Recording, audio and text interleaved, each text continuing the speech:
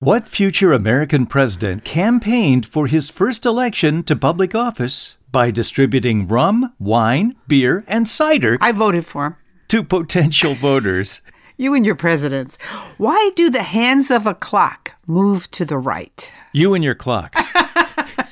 Answers to those and other questions coming up in this episode of The Off-Ramp with Bob And Marcia Smith.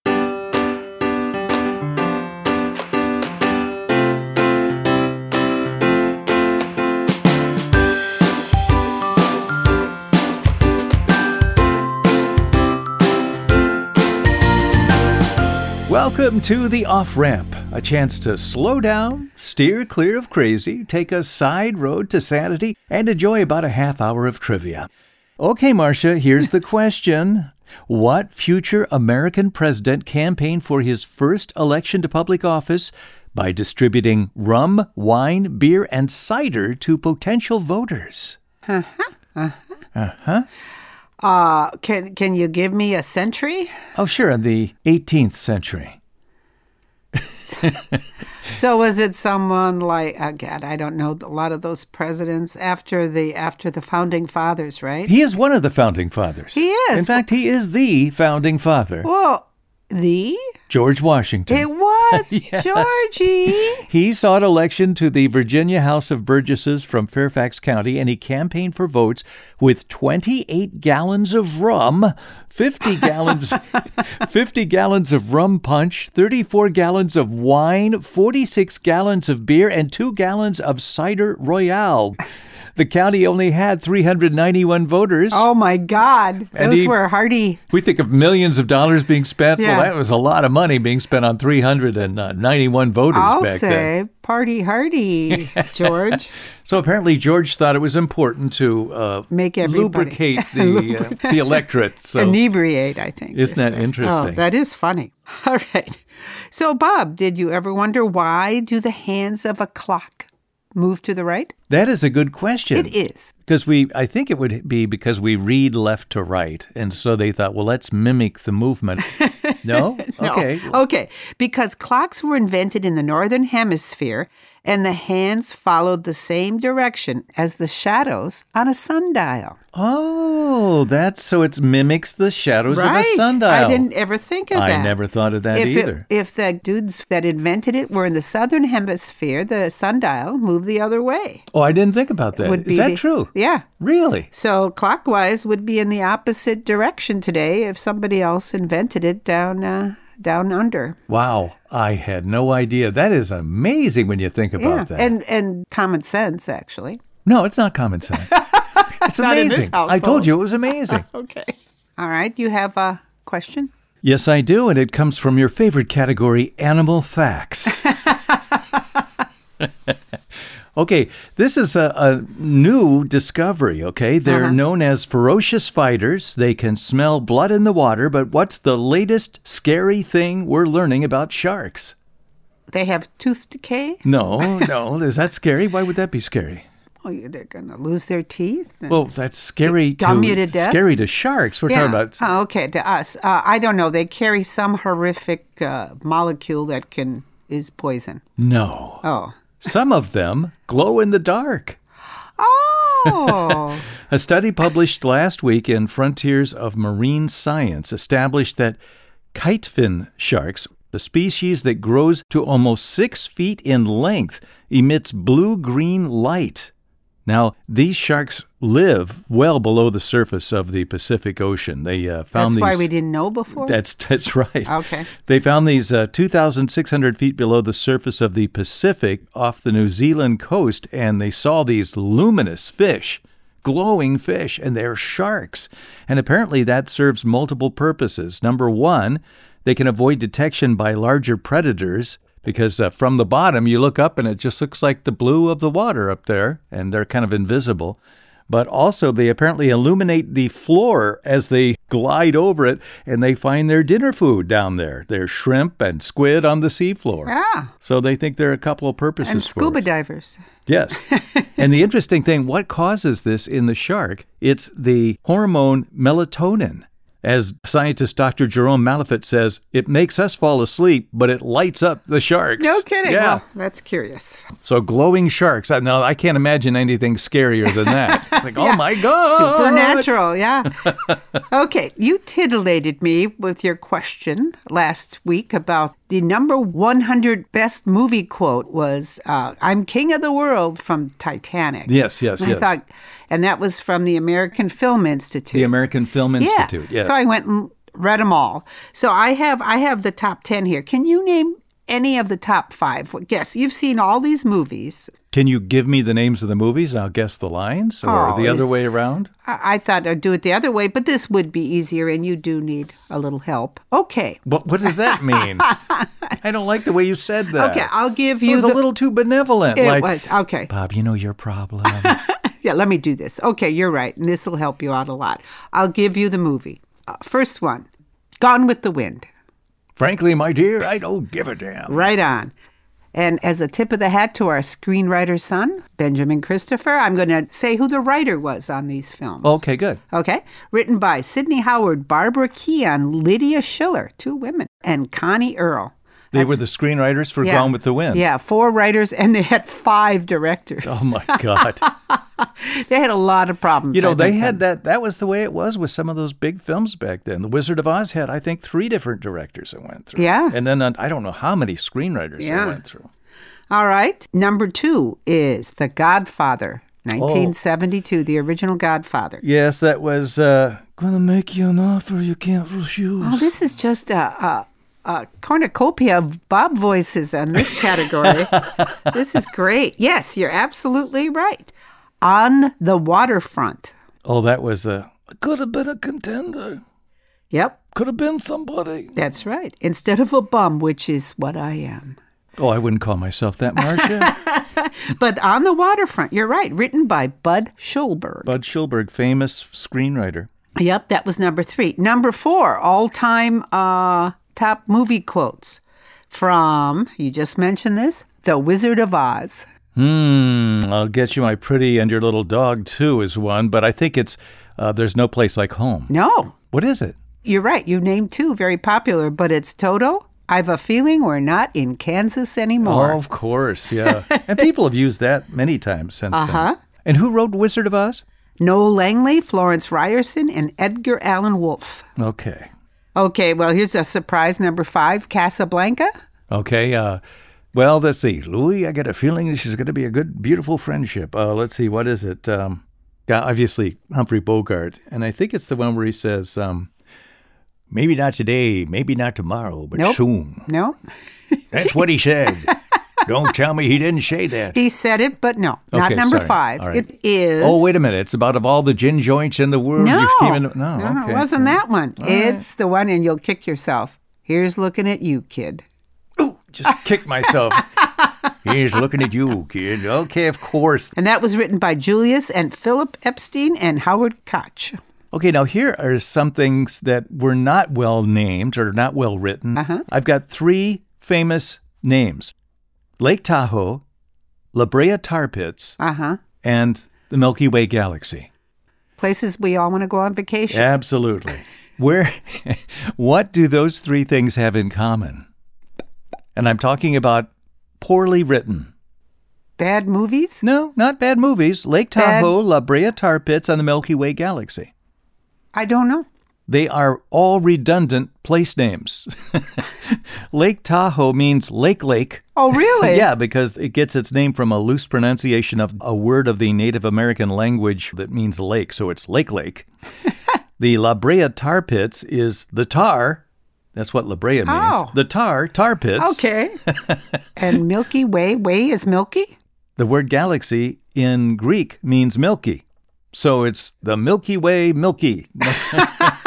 Milky Way Galaxy. Isn't that funny? Yes. But anyway, I got a question for you, Bob, from a listener in Louisville, Kentucky. Okay. Ginny Ussel. Okay.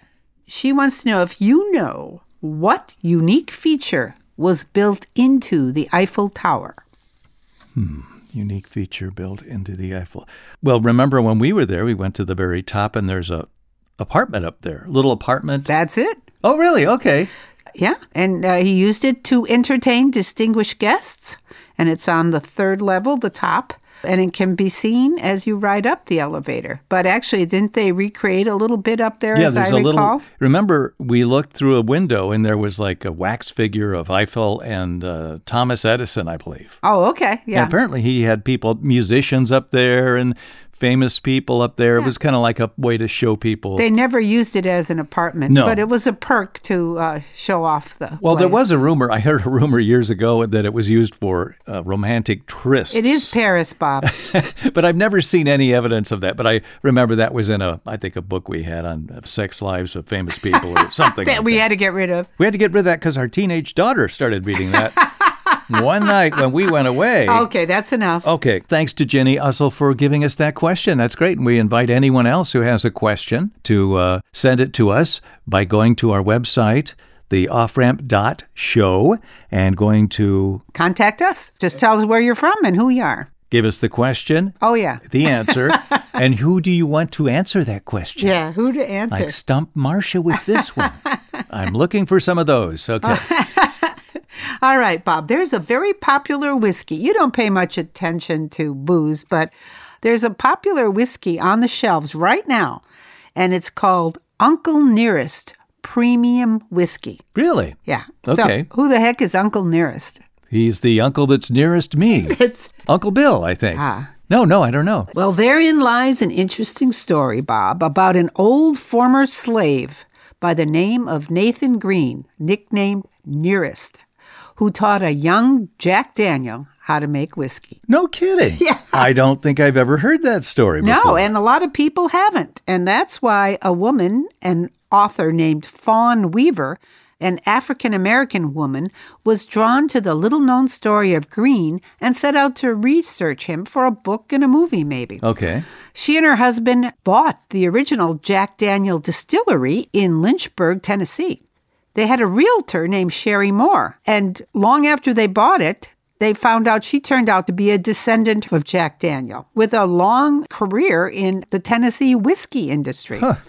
And she said, if you really want to honor Nearest, instead of with a book or a movie, a whiskey would do it. And if you ever decide to make whiskey, I'll come out of retirement to make sure you get it right. Oh, really? Yeah, okay. Isn't that cool? Uh-huh. Long story short, Fawn Weaver went full steam ahead, and since 2017, she has captured more than 160 awards for her premium whiskey and is experiencing triple-digit growth. And just recently, it was announced that her whiskey was the best-selling African-American owned and founded spirit brand in history. And who would have thought of that? Yeah. That's fascinating. I had no idea. So Yeah. Jack Daniel learned his whiskey making from an old slave. A former slave, yeah. So Uncle Nearest has found his fame because the numbers are growing rapidly. And for Weaver, the brand is a testament to a remarkable history of a white orphan boy, Daniel, and an African-American elder who worked side by side with mutual respect. That is fantastic. I love that story. Yeah. Like you said, that will continue his memory much longer than just a movie or a book. Yeah. Yeah. And I'd like to research how the heck he got that name Nearest. Yeah, that's true. He's nearest. Well, you know how slaves were named. It's kind of interesting. Okay. I have a question, Marcia. Uh-huh. Very simple. Why do we carpet the floors in our cars? Sound, vibrations. That's exactly the reason. That's the main reason, yeah. There are all kinds of noises emanating from the bottom of a vehicle while it's running. And the synthetic fabrics in carpeting help to absorb the sounds by some estimates as much as 40%. So it's an inexpensive way to insulate drivers from a considerable racket that would be coming into the car from the undercarriage. Sense. Yeah. They say it also acts as insulation. It keeps the car warm when the heater's on. And finally, any spills on a metal surface could lead to rust or other damage. But for manufacturers, carpeting is cheap, beneficial, hides a lot of the dirt and grime, and it's the most practical design solution available for noise suppression. Makes sense. I think it's time to take a break. It is, Bob. Okay, we'll be back in just a moment. You're listening to Bob and Marcia Smith on The Off-Ramp. We're back. You're listening to The Off-Ramp with Bob and Marcia Smith. Okay, Roberta. What? I call him Roberta sometimes because his name is Robert Andrew Smith. And Robert A. The A sometimes gets hooked right to that first name. Like at airports. Will Roberta Smith please report? That was when I was working at Rockwell, and I was with a bunch of folks that were my coworkers and staff, and we were at some airport, I forget where, but on the PA it said, "Will Roberta Smith please come to the desk? Roberta Smith." So I said, "Okay, I guess it's me," and I walked up there out loud. It was funny. All right, Roberta. Yeah. Benjamin Franklin vastly improved the colonial postal service for the British Crown in 1732. This is before the United States came into being. But there was a selfish motivation for helping to get the colonial postal system off the ground. What was it? Well, it was something he was doing on the side. Oh, he had it was some kind of mail order thing? It was a publication. Oh, the almanac. Yes, Poor Richard's Almanac. He wanted to improve the circulation of his Poor Richard's Almanac and his Pennsylvania Gazette because he was a publisher. Uh-huh. So the almanac reached a circulation of 10,000 at one time, which was a lot. And Franklin doubled and tripled postal service in some areas, and he increased the speed of mail carriers, helped to consolidate the roads from Maine to Georgia. I mean, Benjamin Franklin did a lot of good stuff here. That consolidated road later became Route 1 on the East Coast, and it was all because he wanted to increase the circulation of his magazines. Oh, that's enlightening. That's funny. Well, we often do that. It's not exactly altruistic, but it did eventually help everybody, right? And it helped the British Crown. He produced 3 times the postal revenues that England's other favored colony, Ireland, produced, and the English Crown was pleased. Very good. All right, would you want to hear some more redundant place names here? Sure. Minnehaha Falls. Ever heard of that place in Minnesota? Minnehaha is Indian for falls. That's right. It's Waterfall Falls. That's what it stands for. Falls. The Sahara Desert. Sahara means desert. Oh, okay. So it's a desert. That's what it stands for. And El Camino Way. You've probably heard of that as a street. The Way? Street in Palo Alto, California. Yeah, the Way. And if you drive in your Chevy El Camino, you will be driving your way down the way in the way. Thank you for sharing that. Okay. Oh, just a quickie, Bob. The 6th most popular movie quote was from the movie Sudden Impact. Sudden Impact. What was it? I don't know. Come on, this is in your wheelhouse of voices. Is this a Clint Eastwood film? Okay, Sudden Impact, Dirty Harry Sudden Impact. And he said, "Go ahead, make my day." That was when the guy was grabbing the gun. The gun was laying there, and he said, "Go ahead, make my day." Yeah. Do you realize you can do almost all the impressions of the top 6 quotes? What I liked about was that one where he goes, come to think of it, did I shoot 6 rounds or only 5? And then he says about the Magnum could blow somebody's head clean off. I used to know that thing by heart. Oh, I bet our son can just quote these by the paragraphs. But you got to ask yourself, do I feel lucky? Well, do you, punk? That's my favorite. All right. Gary Yingling and he was another guy at Rockwell, and we used to do that across the rooms in meetings. Like, well, do you, punk? Back and forth. People thought we were nuts, I think. Our dueling Clint Eastwood impressions. Hey, I've got some interesting music questions for you here, okay?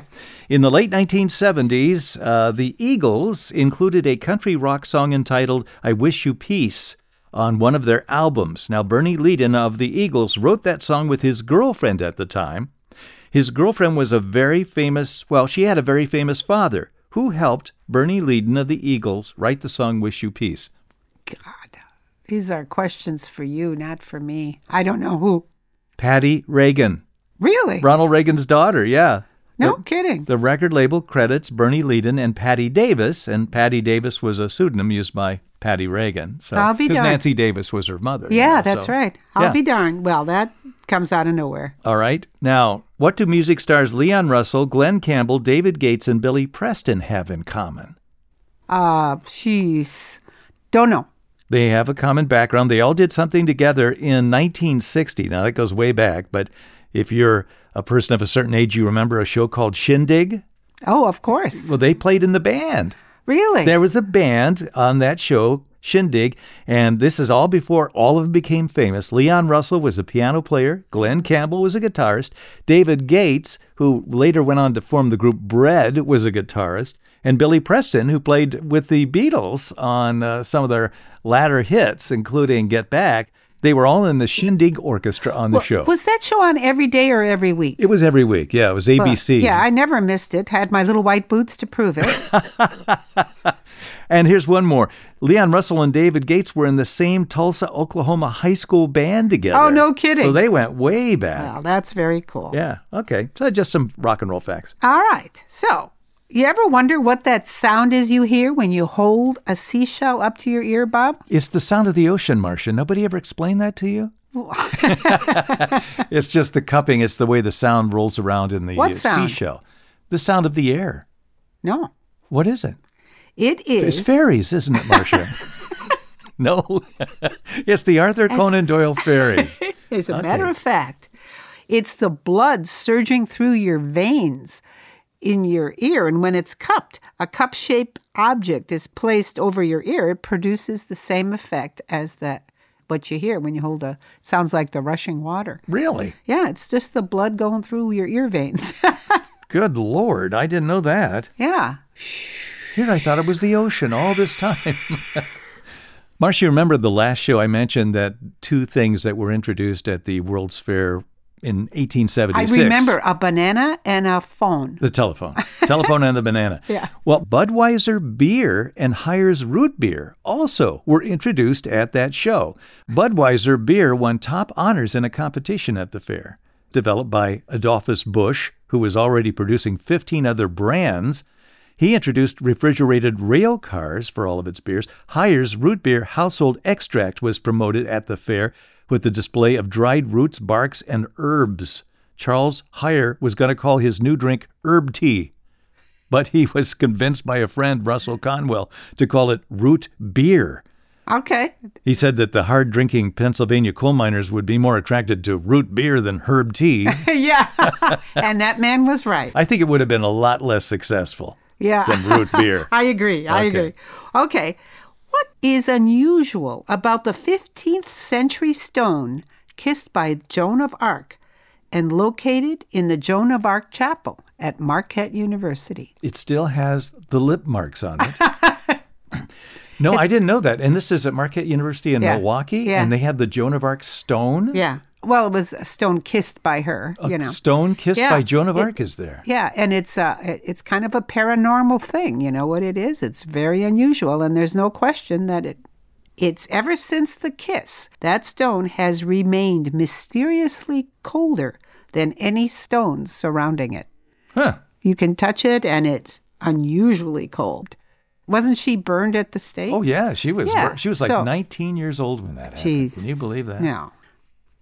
Okay, you got one? I do have, we know of the musical Hamilton. One of the villains in Hamilton is Aaron Burr, right, who later went on to kill Hamilton, and he was vice president at the time. But did you know that there is a famous American university that he helped found?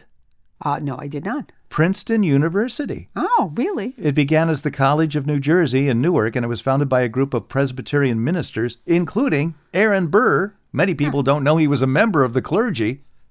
Really? Yeah, he served as... Well, he was rather murderous for a clergyman. Yeah.